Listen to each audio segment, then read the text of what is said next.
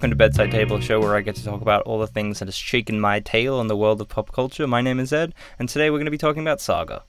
So, Saga is a still ongoing series, as of the time of this recording, by Brian K. Vaughan and Fiona Staples. But before I start, I just want to say this is going to be mostly spoiler-free.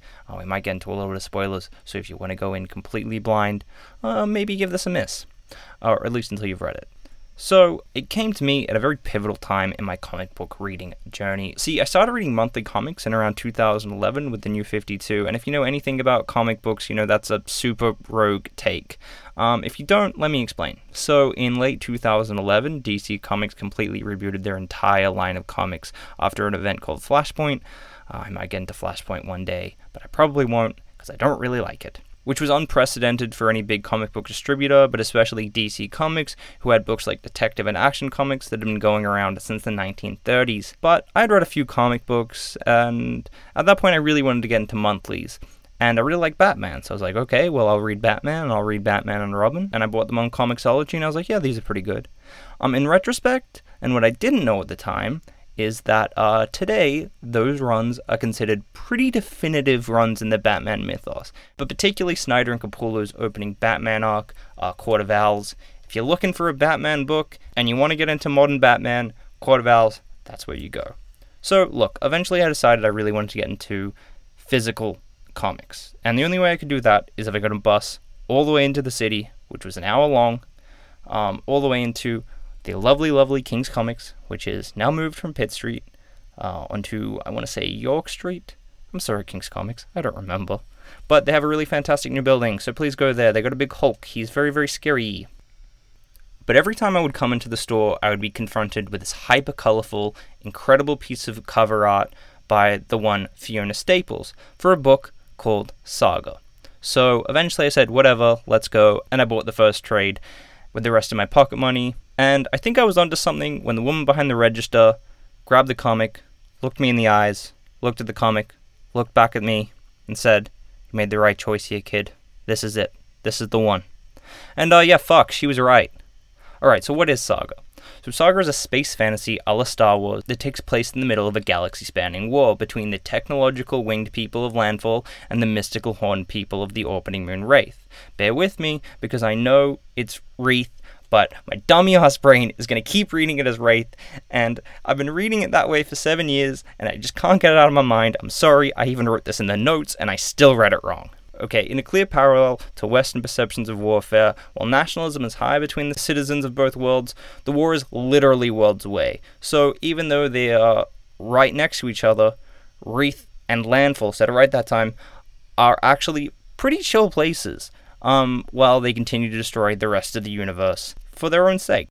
But all of this is largely the backdrop. So our real primary story is between the star-crossed lovers Marco of Wraith and Alana of Landfall, and their journey to find a safe place for them and their child Hazel. The entire narrative is strung along by a voiceover by an older Hazel, but it's never really clear how old that Hazel actually is. As the comic goes on, it introduces a constantly expanding and retracting cast for supporting heroes who become villains, villains who become heroes, and those who just want to drop on the deck and flop like a fish. And although it has real Star Wars vibes, it's not a book for kids. It's hyper-violent, hypersexual, oftentimes comically vulgar. Issue 12 of the book was actually temporarily banned on the Apple Store for having a screen display the image of two guys giving some glug-glug action. If you know Saga, you know what screen I'm talking about. But, in spite of all this, the whole comic is dripping with heart. Brian K. Vaughan was no stranger to comics when he started. Arguably, he was already a legend in the industry, for Marvel's Runaways, Pride at Baghdad, and Why the Last Man, the latter of which I have not read, but I have every intention to. The idea for Saga came to Vaughan when he had his first child and wanted to tell the story of early parenthood, but feared it would be too boring, so he opted to set it in space, in the middle of a war. And you can see this thematic through line about the intersection of art and life, and they show this pretty much from the get-go. First piece of dialogue, where Alana is giving birth to Hazel, and she says, "Am I shitting? I feel like I'm shitting." And that's like exactly how it feels to make art, you know? Like, hell, is this good? Am I making something good, or is this just a piece of shit? Like, is this terrible, or am I making something okay? And I don't know what it's like to make a baby, but apparently, according to Vaughan, it's a very similar vibe. Like, honestly, even recording this right now, is this a piece of shit? Is this anything? I don't know. But throughout the course of the comic, there's a real sense of earnestness within the relationships. When Marco and Alana fight, it's the type of fight any relationship goes through, and it's written so realistically. The villains, and I'm using quotation marks when I call them villains, are just mostly very damaged, lost people. And you really grow to care about them just as much as you do the other rotating cast of characters, which is a hard thing to do considering no one is safe in this comic. People die all the time. Constantly. This is why the ambiguity of Hazel's age as the narrator is so kind of interesting, because as you continue the series and Hazel ages up and she learns to walk and talk and build her own relationships, both with her parents and the other people around her, you kind of start to realize that this Hazel is getting closer and closer to the Hazel that's narrating the story, at least cognitively. So what's stopping her from dying halfway through? Nothing. So, scary. And look, all of this is not even mentioning Fiona Staples' phenomenal art, who does a next level job from page 1, issue 1.